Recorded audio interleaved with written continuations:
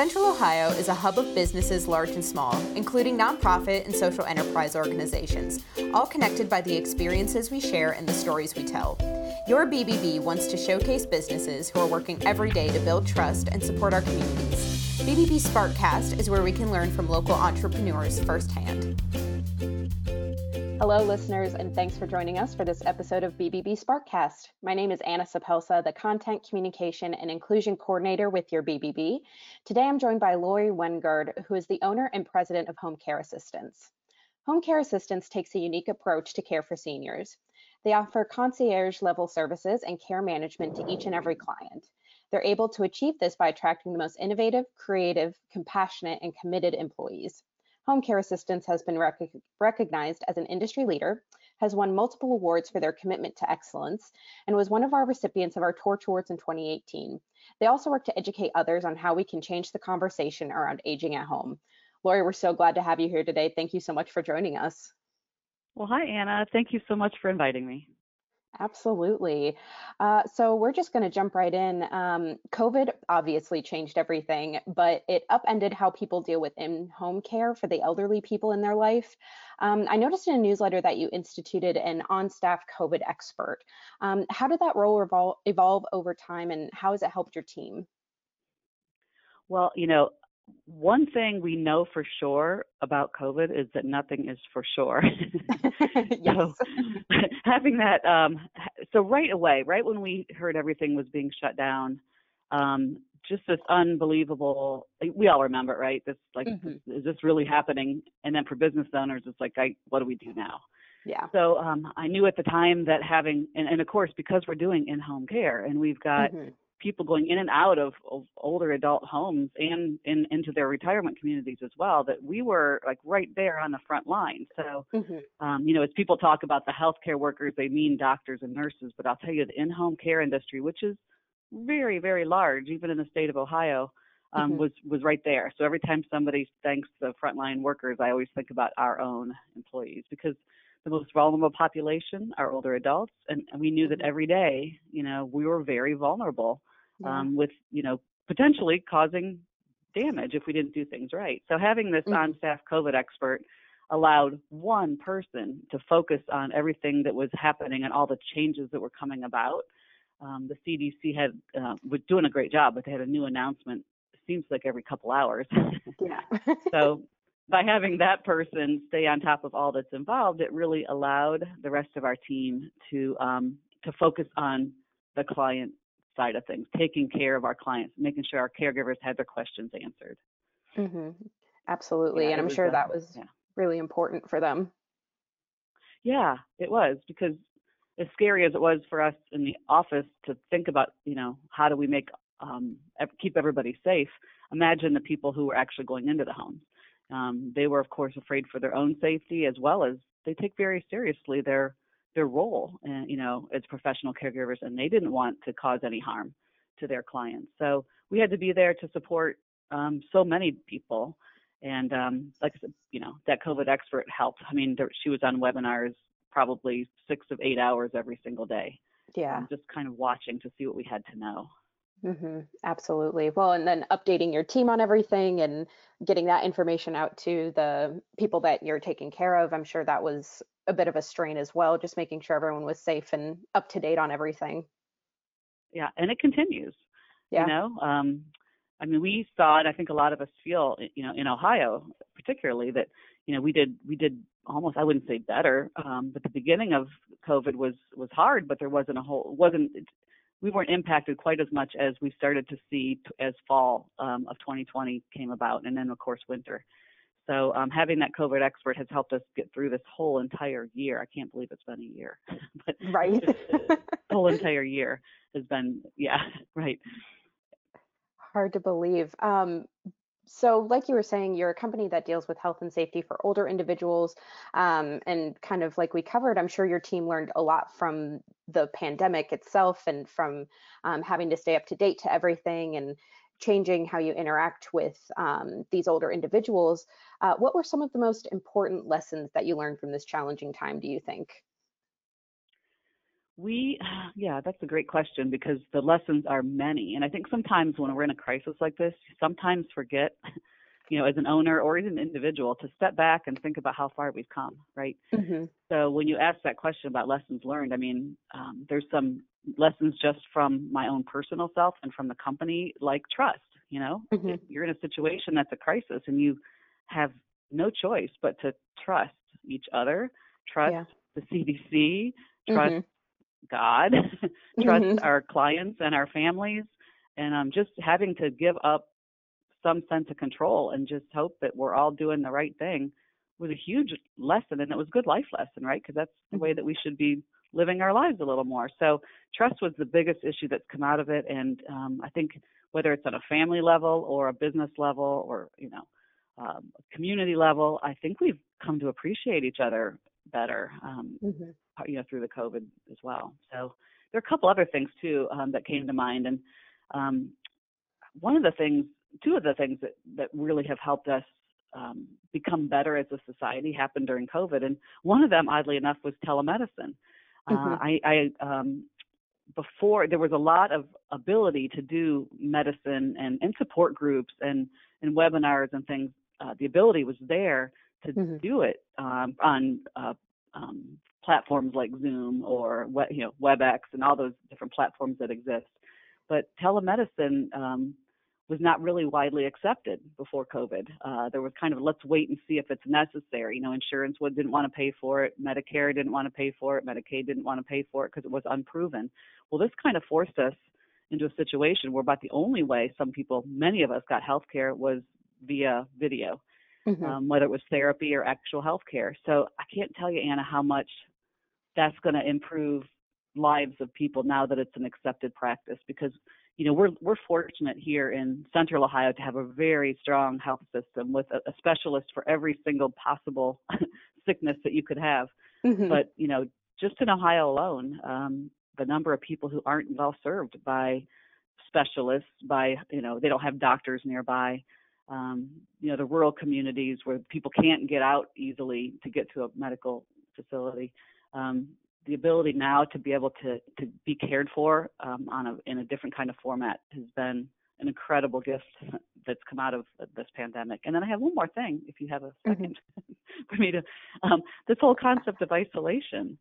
We all realize, as those of us who are mobile and getting out all the time and able to get, we're working or we're volunteering or we're very active, all of a sudden realize the impact of isolation. And what that has shown us is that we are feeling something that many people have felt for a long time. A lot of our elder population has felt that isolation. They didn't know even that word existed necessarily. They couldn't define it. But now we're a lot more sympathetic to what, the fact that people need each other. And I think that's an incredible gift too that's come from the pandemic, because we're able to address isolation differently. Yeah, definitely. And I think too, the aspect of isolation, especially in older communities, is a pandemic in and of itself a little bit. I know for years that's always kind of been top of mind when people have been talking about aging. It's, staying in touch with friends, making sure that you make new connections. Was that something that your in-home caregivers had to assist with a little bit? Is that something that they kind of came up against as a challenge when they were caring for these older individuals at the height of the pandemic?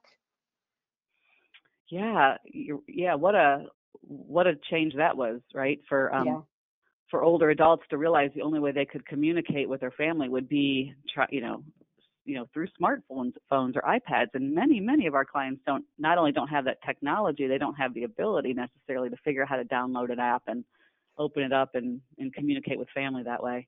Right. So our caregivers, absolutely, they've been able to be right there for the families and say, hey, your mom would like to talk to you, and it's not just a telephone. They can see the video of the grandkids playing, and we've been able to help facilitate that for sure. Yeah, that's incredible. And I'm sure that's been so helpful for so many of the older individuals to feel less alone and to feel in contact with their loved ones. I know my grandparents learned how to use Zoom and all of that too, and that was a huge help for them. So I'm sure that was a big lift to their spirits. Well, it's been a big lift to mine, probably into yours, right? I mean, look at how important it was for us to get on Zoom call with friends, who we haven't, been able to sit with at restaurants anymore. And so it's been like you said, it's a pandemic in its own, this concept of isolation for sure. Absolutely.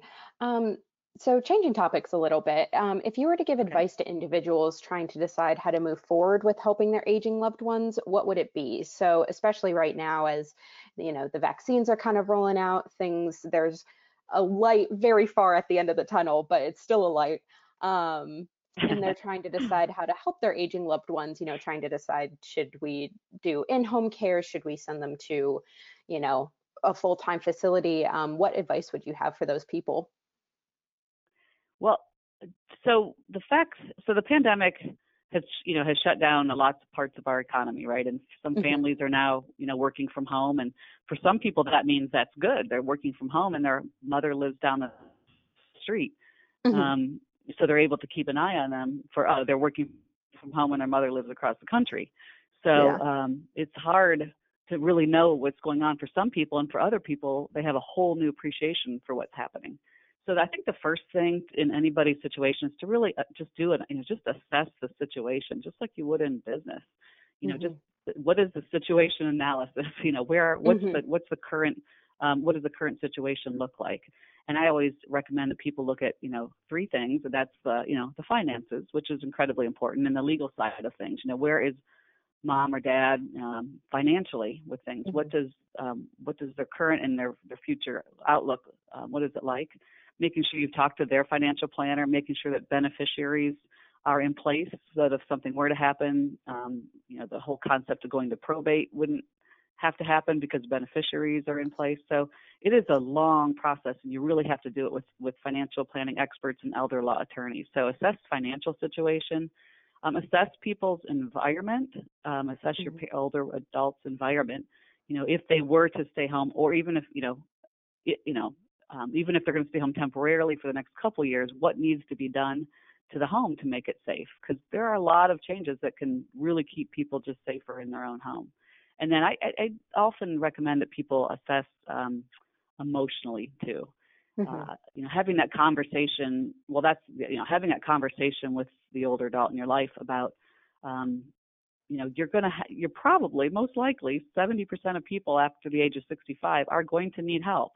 So, if you want to stay home, as we know, 90% of people want to do, then you're going to have to accept the fact that we're going to have to at some point get help.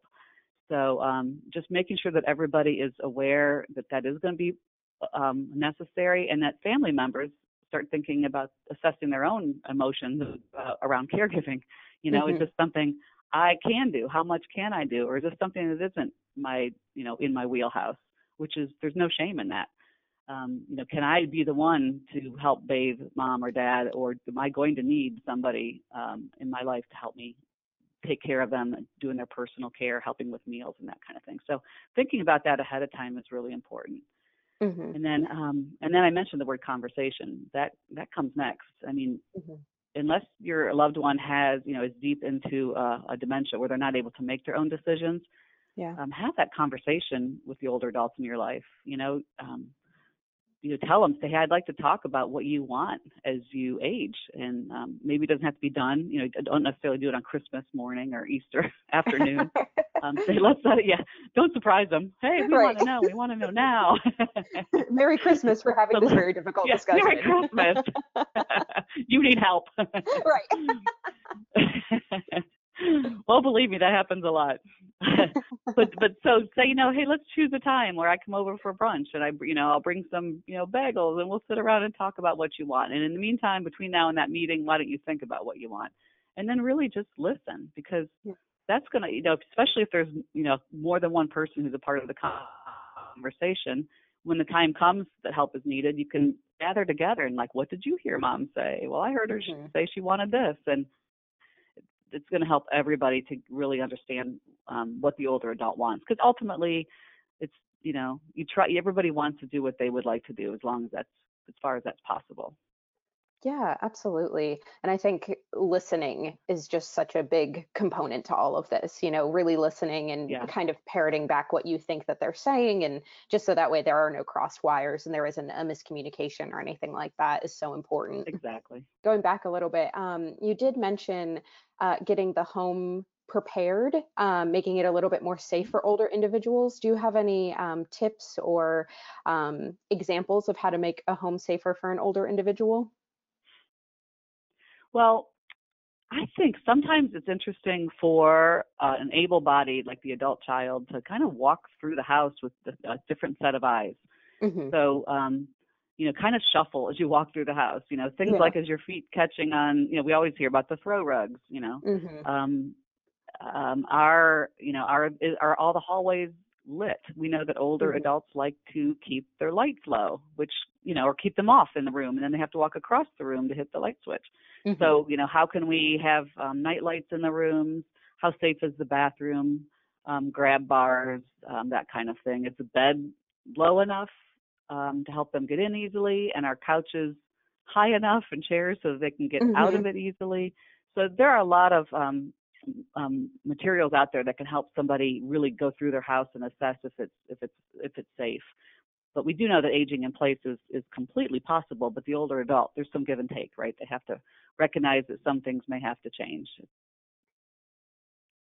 Absolutely. And so looking forward, do you think because of COVID and the restrictions being placed on nursing homes and how people couldn't really visit their loved ones in person, do you see a trend of more people choosing in-home care for their loved ones as a way to help care for them and keep them comfortable as they age? Oh, for sure. Hmm. Um, it's not because you know communities are dangerous by any means. It did show that what can happen when there's a lot of vulnerable people in one place, but Hmm. that's not the fault of a retirement community. But I Right. do see that I do know that the whole concept of staying at home is being talked about so much more now because it is the pandemic has showed that it is possible if people have the right amount of care. We also know that in the facility when things had to shut down, that so many people had to suffer alone. Hmm. People were older adults who were afraid or who were sick or even who were dying had to do it alone. And I think a lot of people don't want to repeat that necessarily.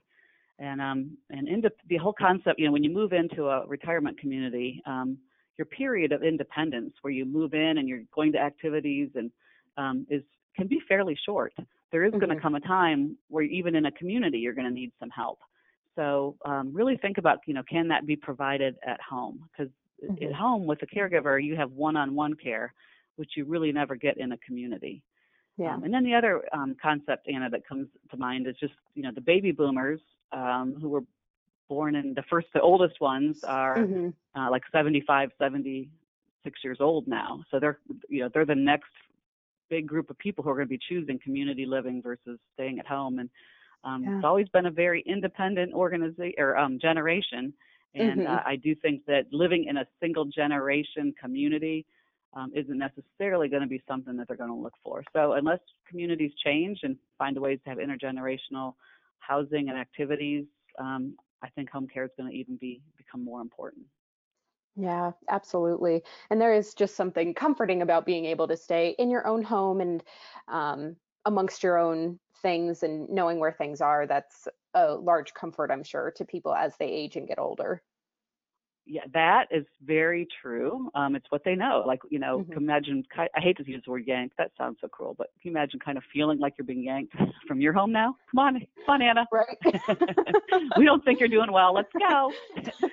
There So, would I be a mean, that's fight why put up they, for sure. right, right. But that's why having them be a part of a conversation, because there are certainly some people who are like, yes, I think I would like to be in a smaller place where my Yeah. meals are provided, so there's nothing wrong with that. But that's where that conversation becomes really important. So yeah, and then the other thing is too, I think people sometimes don't think about this when somebody moves into a community, their concept of home has changed. So will their 5 grandchildren and their come over and hang with them for an entire day and watch football? Like Hmm. they would if they were still in their home. Is it grandma's home where they each have their own place to sleep, and they're getting up early and making breakfast together.